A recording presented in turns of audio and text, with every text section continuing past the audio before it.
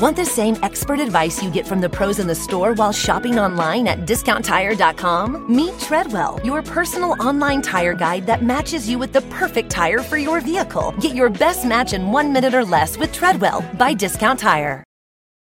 Hop, hop, hooray! Nordstrom Rack's got sweet deals on everything Easter, which is Sunday, March 31st. Get to Nordstrom Rack now and save on Kate Spade New York, Too Faced, Steve Madden, Calvin Klein, and more from just $30. Score great brands and great prices on Easter looks for everyone, plus spring decor, gifts, and all kinds of deliciousness. Rack up the deals today at your Nordstrom Rack store. What will you find?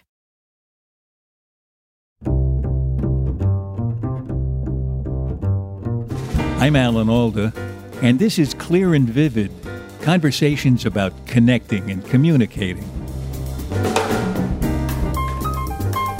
Once you put on that robe, once you become a judge, and you think this often, you're not a judge for the Democrats.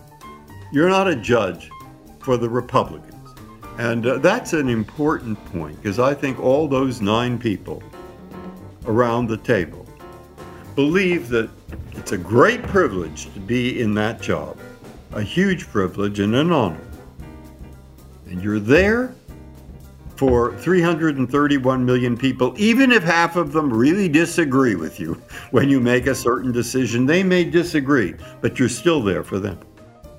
That's Stephen Breyer, who has been an Associate Justice of the Supreme Court since 1994.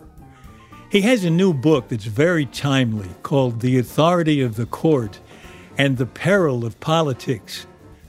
In that book, he writes about the often precarious path the court took to establish and to hold on to its ability to act as a check on the other branches of government, and how he feels that hard-won authority may now be endangered all over again.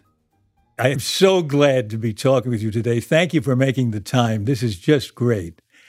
And I think you'll be relieved to know I'm not going to ask you that question that everybody seems to be asking you, because I've heard your answer many times about your retirement plans. And actually, I think this really interesting book you've written gives an answer in depth without literally answering the question. Do you think I'm sort of on the right track there? Yes, but I mean, it's a personal matter whether you actually retire. You shouldn't. I mean, there are like thousands of different, not thousands, but many different factors. And one of them could be your replacement, but I don't know that it's the major one. You have to think of the institution. Well, the reason I said that is the title of the book, I think, is literally the meat of the book, The Authority of the Court and the Peril of Politics. Yes. And the peril of politics, I take it, you mean that it's a danger, it's one of the major dangers for the authority of the court, for politics to be a factor in deciding cases. Yes. Yes, because if people think that judges are junior league politicians, they will say, why don't we have a senior league politician? Why should we do this? Why should we do what they say?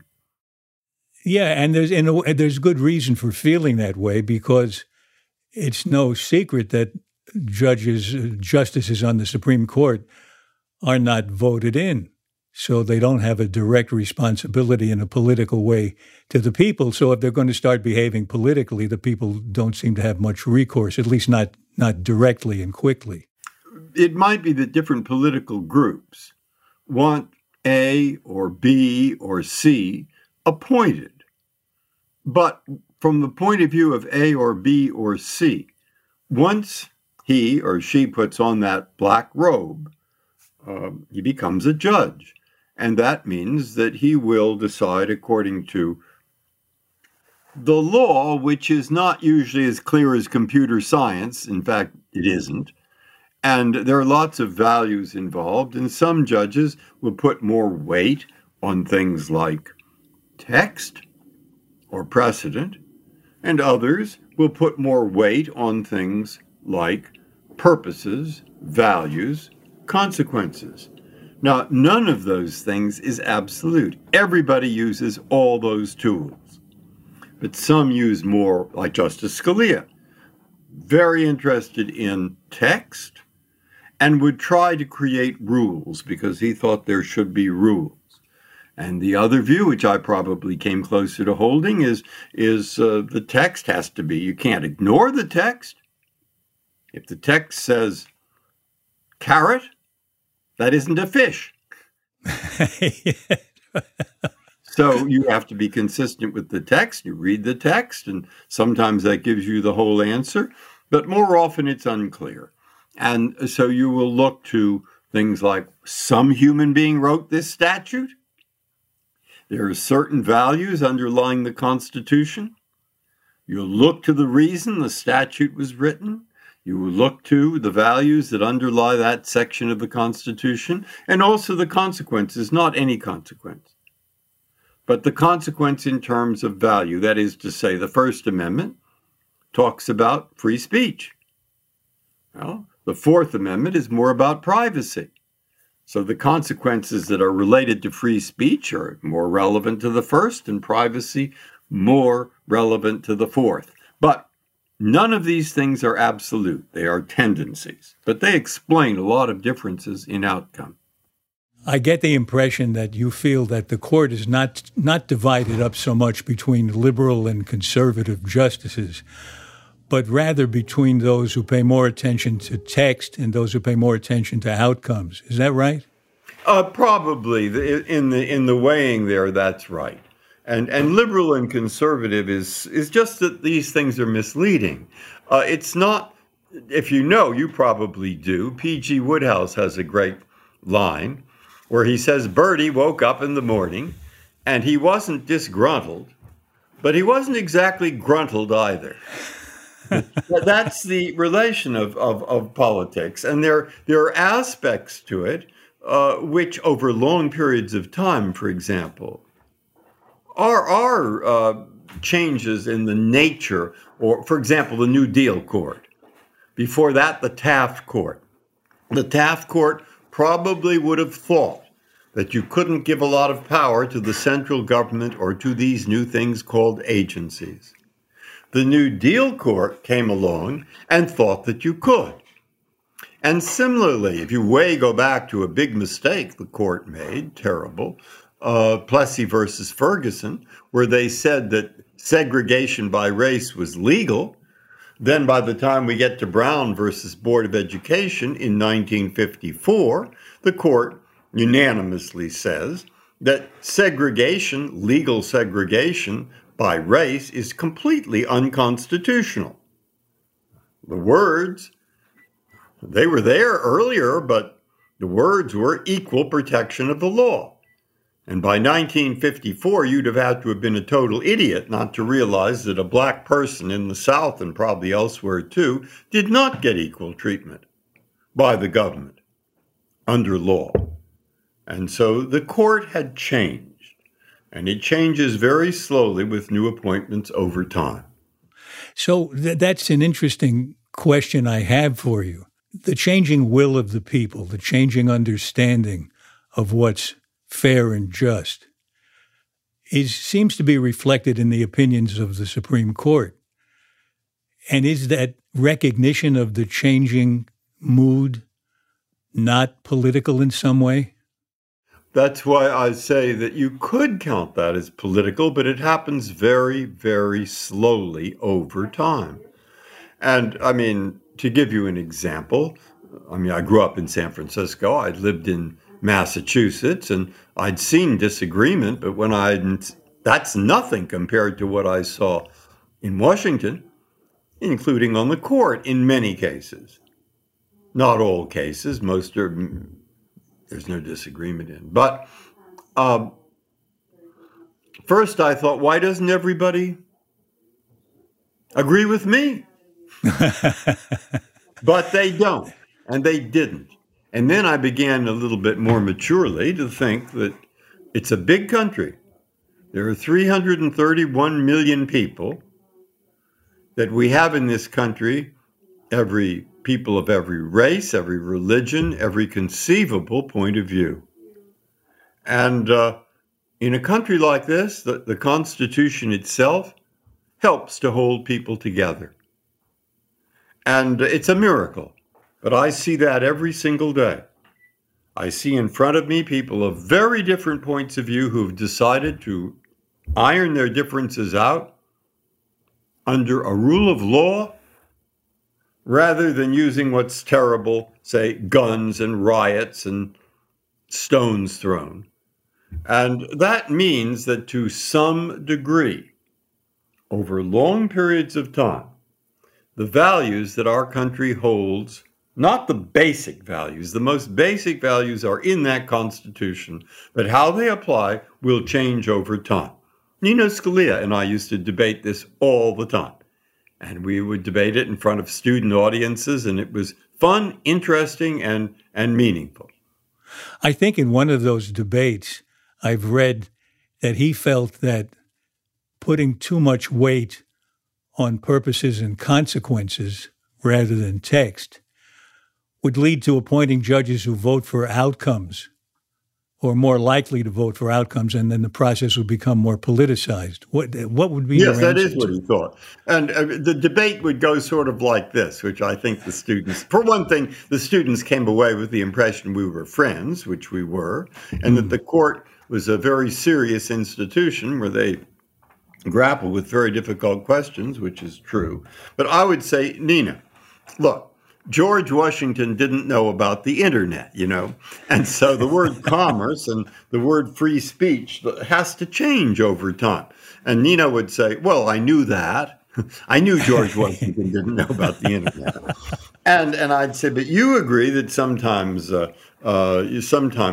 things change over time, values and how they're applied. He knows that. But he thinks that if judges in general were to look to too complex a matter, like looking into consequences and purposes and so forth, it would be an excuse for substituting their idea of what's good for what Congress or the Constitution's framers want. And I would reply, and he realized over time that I was trying to apply the law, and I wasn't trying to just do whatever I thought was good. And I would say to him, but if you just look to the history of this document and what people thought in 1787 or 89, you'll have a constitution no one would want. Now, who is right in that debate? I suppose, of course, we each think we're right, but I mean, it'll be the historians long from now who will say who had the better of that argument.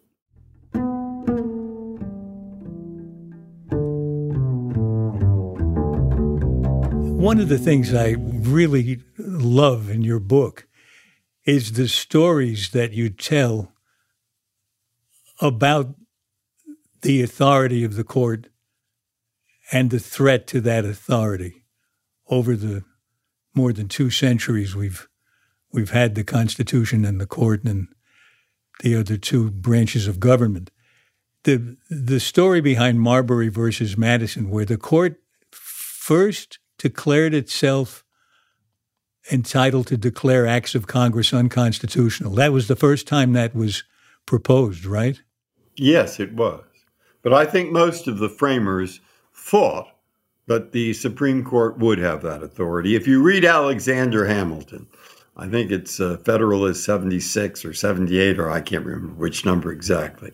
But he's trying to work out, he says, well, I have a wonderful document here. We have a terrific document. But how do we know people will follow it? And we might, if they don't follow it, we might as well hang it up in a museum. If Congress doesn't follow it, it's really about the powers of Congress, the powers of the president, the powers of government.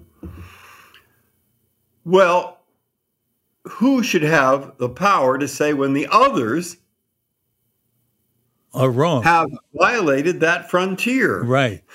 And so he says, if we give the power to the president, well, the president may just say everything he does is right. Exactly. What about Congress?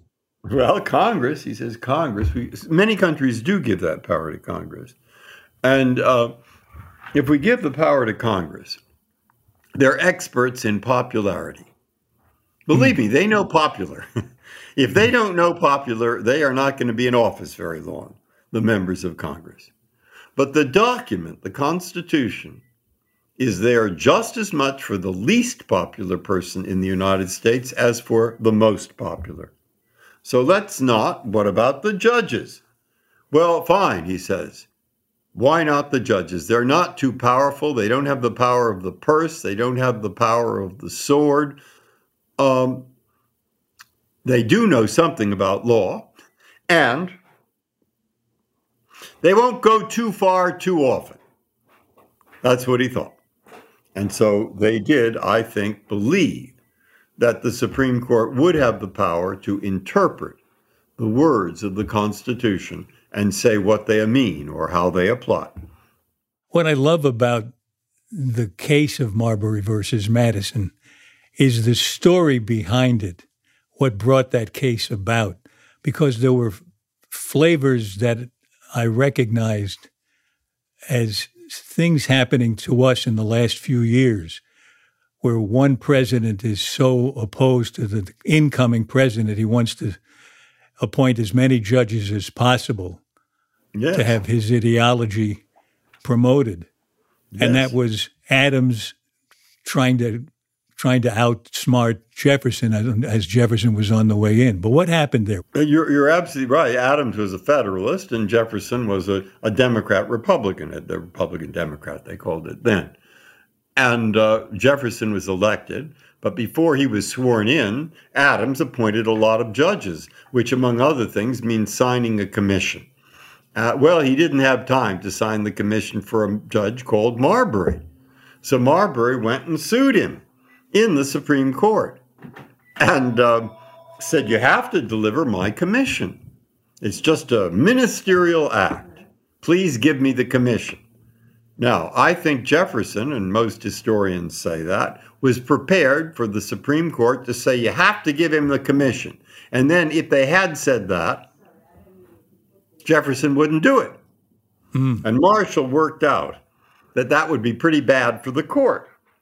But if they said you don't have to deliver the commission and sided with Jefferson, that would be bad too, because the law, most people thought, was pretty clear. He did have to give him the commission. So what he did was he said, yes, President Jefferson, you do have to give him the commission under the law, but we do not have the power to decide this case, because the statute that Congress passed that gives us the power to decide a case like this one, certain technical things about it, is unconstitutional. So there we have. Jefferson won, didn't he? He didn't have to give the commission. But he lost because the Supreme Court said we have the last word to say whether a statute is unconstitutional. And by the way, that really annoyed Jefferson because he couldn't complain too much because he won. But he wrote letters saying, my God, this is terrible. The Supreme Court, filled with my Federalist enemies, their appointees, is going to be deciding things about what's constitutional or not. And nobody objected to that and tried to turn it around? There wasn't a president or a Congress who came later and said, no, we don't think so. Oh, my goodness. It took a while, I'll tell you, because Andrew Jackson. That's the other story I love. Tell that story. It wasn't quite the same thing because they were interpreting a treaty. But the northern Georgia was owned under the treaty by the Cherokee Indians. Right? Fine. Gold was discovered. The Georgians thought, well, why should the Indians have that gold? We would like it. So they passed a lot of laws in Georgia saying, we have the gold, we're going to go to northern Georgia, and it belongs to us. Well, the Cherokee Indians were farmers. They were pretty civilized, and they did what any civilized person would do. They hired a lawyer. All right. So one of the best lawyers around, Willard Wirt, and he finally got his case to the Supreme Court, and the Supreme Court said, of course, northern Georgia belongs to the Cherokees. It does not belong to the Georgians. And it is that case of which the President of the United States, Andrew Jackson, supposedly said, John Marshall, the Chief Justice, has made his decision. Now let him enforce it. That's the power of the sword, right? He was pointing out, as Hamilton did, that they lacked the power of the sword. Yes, and it was worse. Jackson sent troops to Georgia, but not to help the Indians or to enforce the decision. He sent troops to evict the Cherokees, and they had to leave Georgia.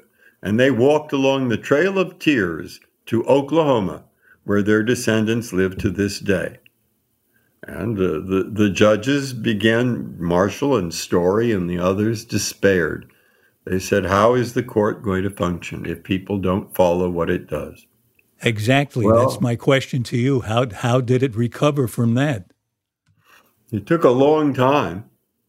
And I think if you roll the clock forward, remember there was a civil war with 80 years of legal segregation.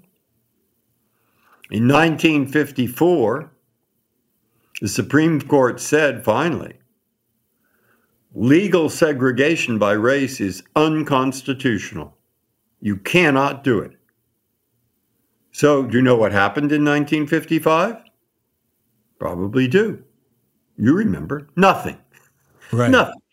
1956? Nothing, or next to nothing.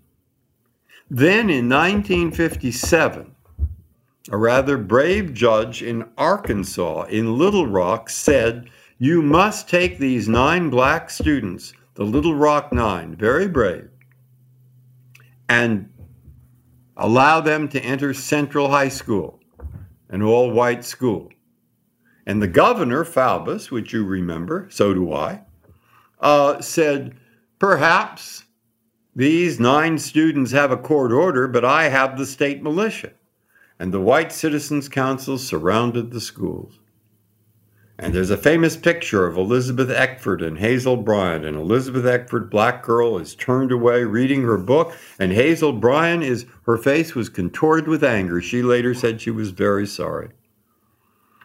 But Eisenhower and Faubus met, and Faubus told the president that he would let the children in the school, and he went out and told the press the opposite.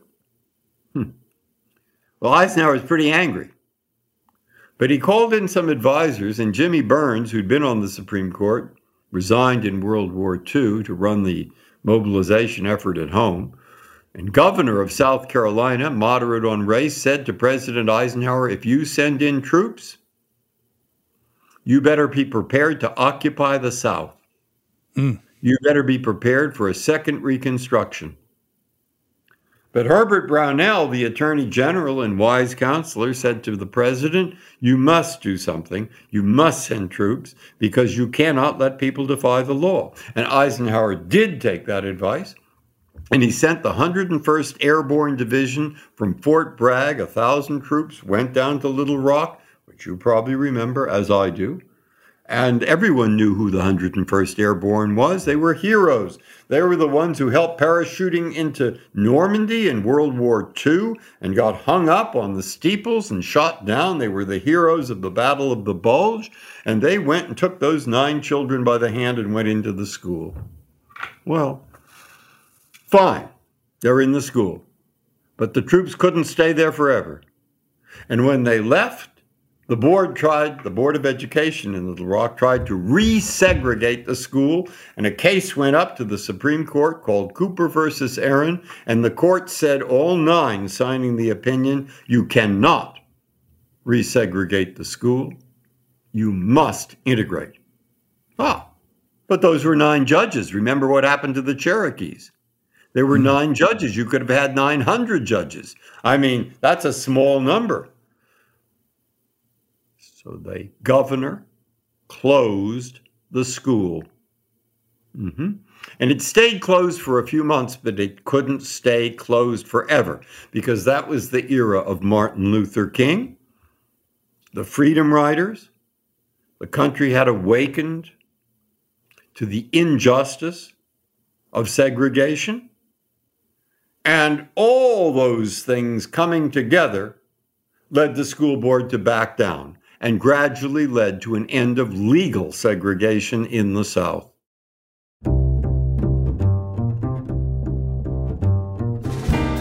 When we come back from our break, Supreme Court Justice Stephen Breyer tells me how, at least in his 27 years on the bench, the 9 members of the court have often divided up in their decisions in unexpected ways.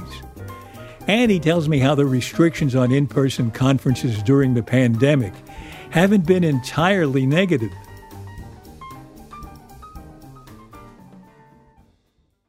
Don't forget, if you enjoy listening to the fascinating guests we have on Clear and Vivid, you can help keep the flame alive by becoming a patron of the show.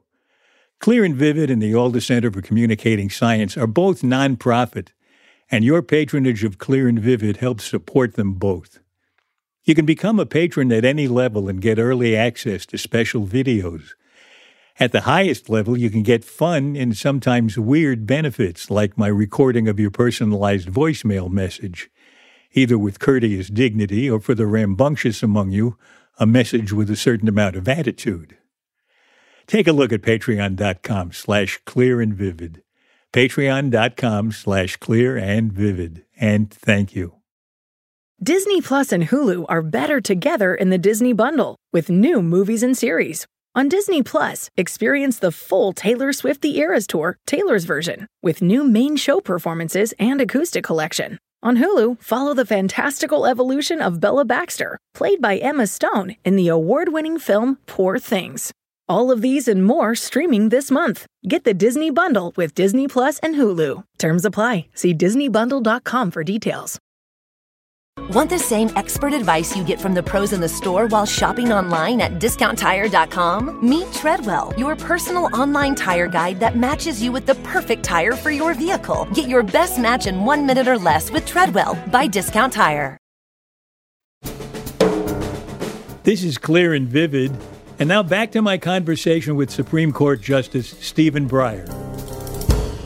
We're living in a time where institutions are coming under attack. The press, the fourth estate, is valued by the people sometimes less than real estate is. What's going to protect the Supreme Court in the future? Well, when I like to talk about this to high school students, college students, law school students, and I want them to read this book.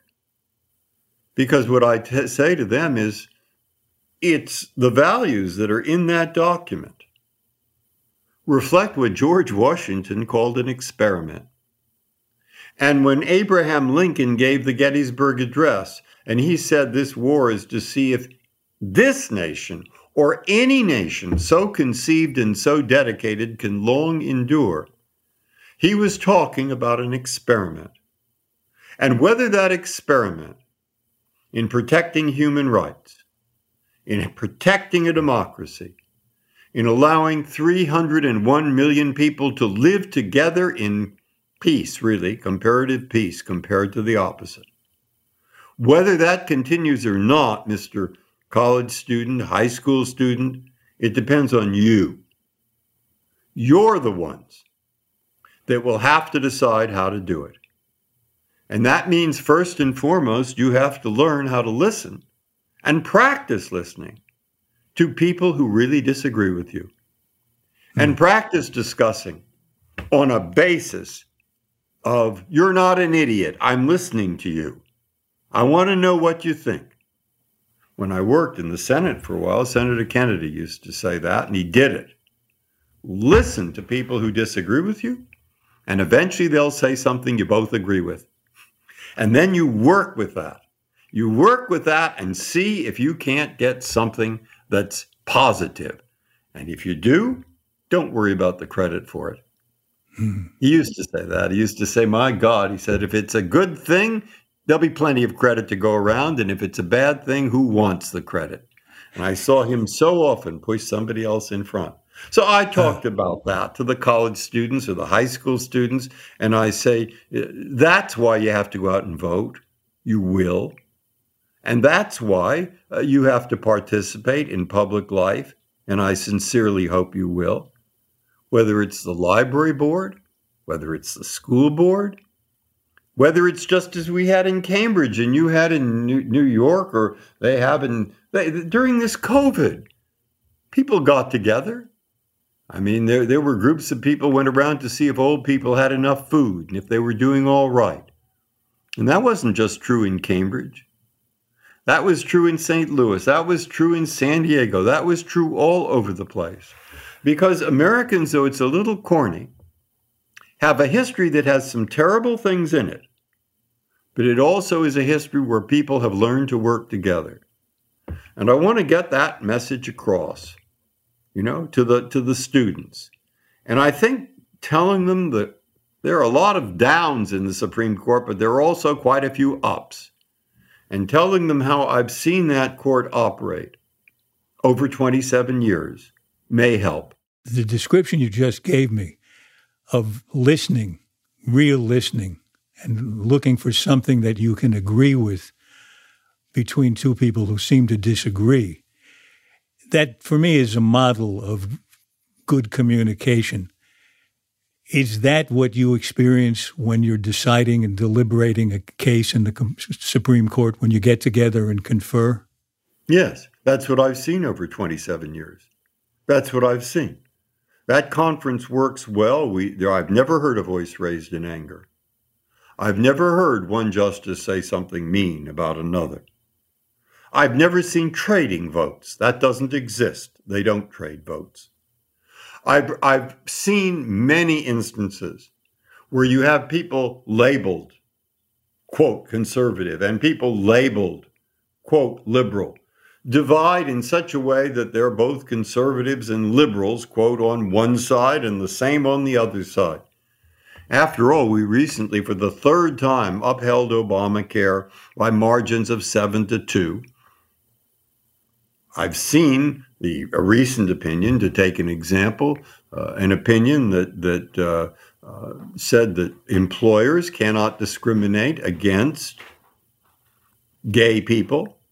Mm-hmm. Some of the liberals and some of the conservatives, you say, on the same side in favor of that opinion. I've seen that happen often. The number of opinions that are unanimous, or maybe 8-1 or 7-2, is more than half. And those 5-4s, they're usually about, they used to be about 15%, 20%, sometimes a little more, sometimes a little less, and not the same 5 and same 4, the same 6 or same 3 by any means. And you know what's so interesting to me? One year I counted them up. And I noticed that the press does say very often, in an unusual combination. You say, but there were more unusual ones than there were usual ones. Yes, right. That certainly adds to your point. Yeah. You mentioned COVID before. Have the proceedings of the court, especially backstage, have they changed because of the pandemic? Yes, a little, because we had them by telephone until April, and there's a plus and a minus. The plus is people have to be very precise, and Clarence Thomas, who very rarely asked a question, asked plenty of questions when we were on the telephone. They're very good questions too. You're more precise. You listen. You have to prepare the question, but it's less human. Yeah, on the telephone, you don't get a chance to read the other person's face. Why don't you use video? Oh, because some of the security people were worried that somebody would hack into the video. And although even in the public parts, they might put up some message or muck it around or something like that. But I like the human part of being able to see the person, and you sometimes make a lot of progress where you get a series of questions. And so I probably prefer what we're going to do this year. And what we started in April is, we had our conferences in April in person. And I think we'll start this year in October in person. I think indoors or out? We'll be indoors, but we are going to have less of an audience. And I think we have the press there, and we have broadcasts on audio, and the lawyers, I think, will be there. It's a fluctuating thing. Yes. I have a question about oral arguments. Mm-hmm.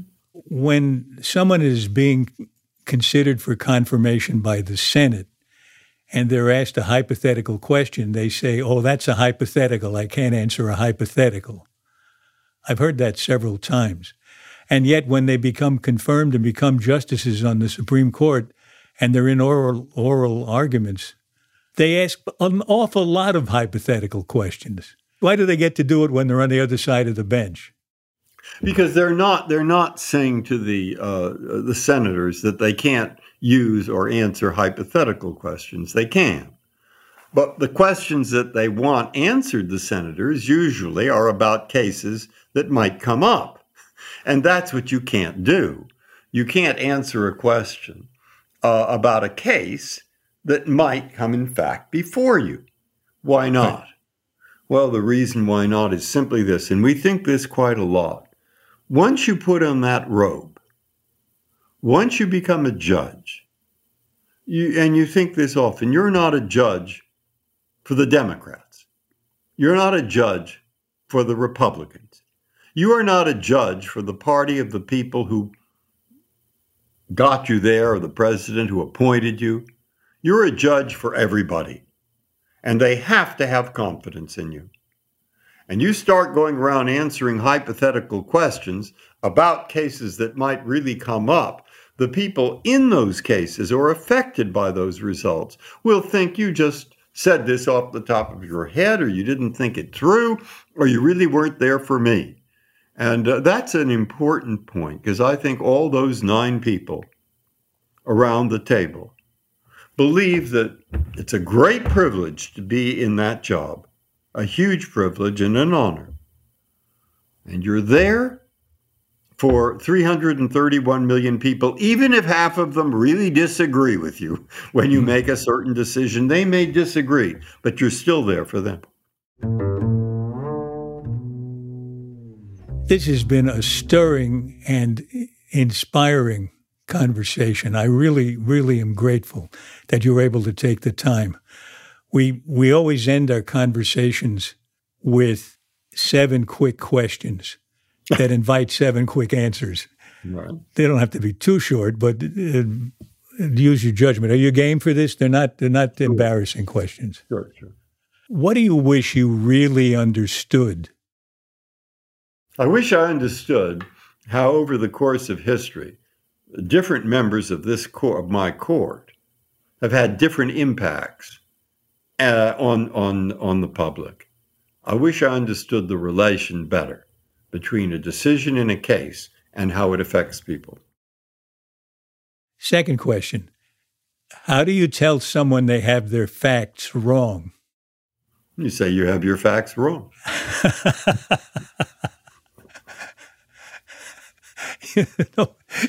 What happened to that listening thing there? Well, they can reply, no, I have them right. Yeah. What's the strangest question anyone has ever asked you?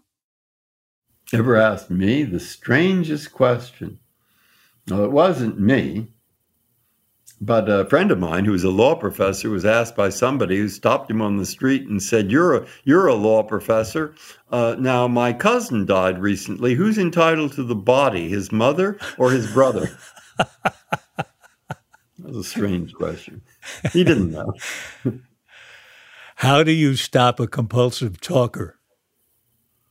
Where, in court? Anywhere. Just don't say it. Anywhere you don't. If they're compulsive, you don't. But pretty soon, if you just let them talk, they'll realize this is a mistake. Let's say you're at a dinner table, and that's becoming more common now, and you're sitting next to someone you don't know. How do you strike up a real conversation with that person? What do you do? What's your job? What are you interested in? What's your biggest problem? Oh, what's your biggest problem? I like that. Mm-hmm. And they'll tell you. Interesting. Yeah, I've never heard that, asking what the biggest problem is, because I imagine that's near the top of their mind. It is. And what's your biggest success? What are you proudest of? Yeah. Next, what gives you confidence?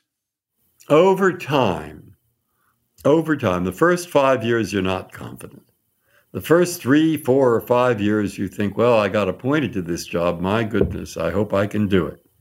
And then after a while, you feel, well, I'm doing my best. And the virtue of the job personally is you do have to do your best in every single case. You can't let up. And then if you do your best, that's the best you can do. And Thurgood Marshall, when he was asked one point, what do you want on your tombstone? And he said, I wanted to say he tried. He did his best. Final question. What book changed your life? No, there are a lot of books now. I think the thing to read when you're young, my uncle told me this, is read Shakespeare. And you will see every kind of person. You will see what that person wants, how he behaves, better than he knows himself, and it will all be in poetry. And then you'll have something to think about as you get older, and you will have something running through your head that isn't just the latest commercial. And that's a tremendous advantage. The one I like now, well, the Shakespeare I like now is The Winter's Tale. Why? Why? Because there are bad things happen. Bad things happen, but spring comes. Spring comes, the next generation comes along, and there we are. And it will be better. It will try. And that's consoling. That leads me to an eighth question, which I haven't asked anybody. I've heard you say many times that you're an optimist. Spring is coming. You see spring coming. Yes, of course. Can you figure out why you're so optimistic? I'm not particularly, but I mean, you know, bad things can happen, but so can good things. We had a civil war, but we did have Brown versus Board of Education. We have had a constitution that's lasted a long time. So far, that experiment has far from perfectly worked, but it has basically worked over time. So we've seen, I mean, it may be that the country will become richer. It may be we'll figure out ways of helping those who are hurt by the country becoming richer and retraining or seeing that they survive too. It may be we're becoming more optimistic. It may be that people will talk to each other, that they will listen. I don't see a reason why that can't happen. It just takes time, effort, and a little will. Thank you. Thanks for a great conversation. I really appreciate it. Well, thank you. Thank you. Very good. I enjoyed it.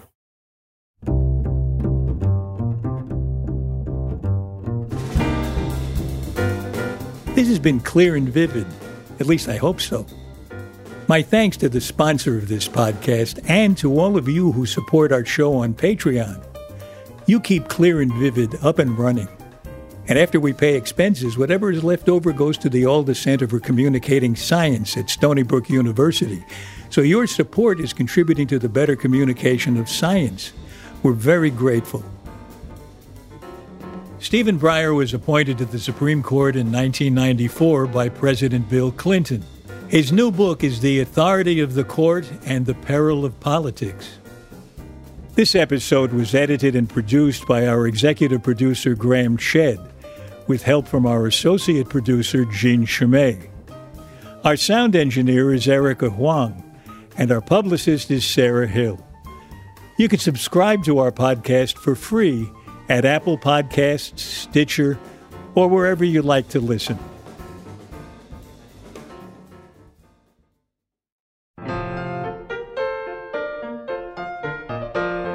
Next in our series of conversations, I talk with Scott Small, a memory researcher whose new book is called Forgetting: The Benefits of Not Remembering. Most of what happens in our brain, not only, and there are a lot of reasons to sleep, is to basically trim down our memories, to mow the lawn of memories, so we wake up the following day with a clean slate. Scott Small, and why you really don't want to remember everything, next time on Clear and Vivid. For more details about Clear and Vivid and to sign up for my newsletter, please visit alanalda.com. And you can also find us on Facebook and Instagram at Clear and Vivid, and I'm on Twitter at Alan Alda. Thanks for listening. Bye-bye.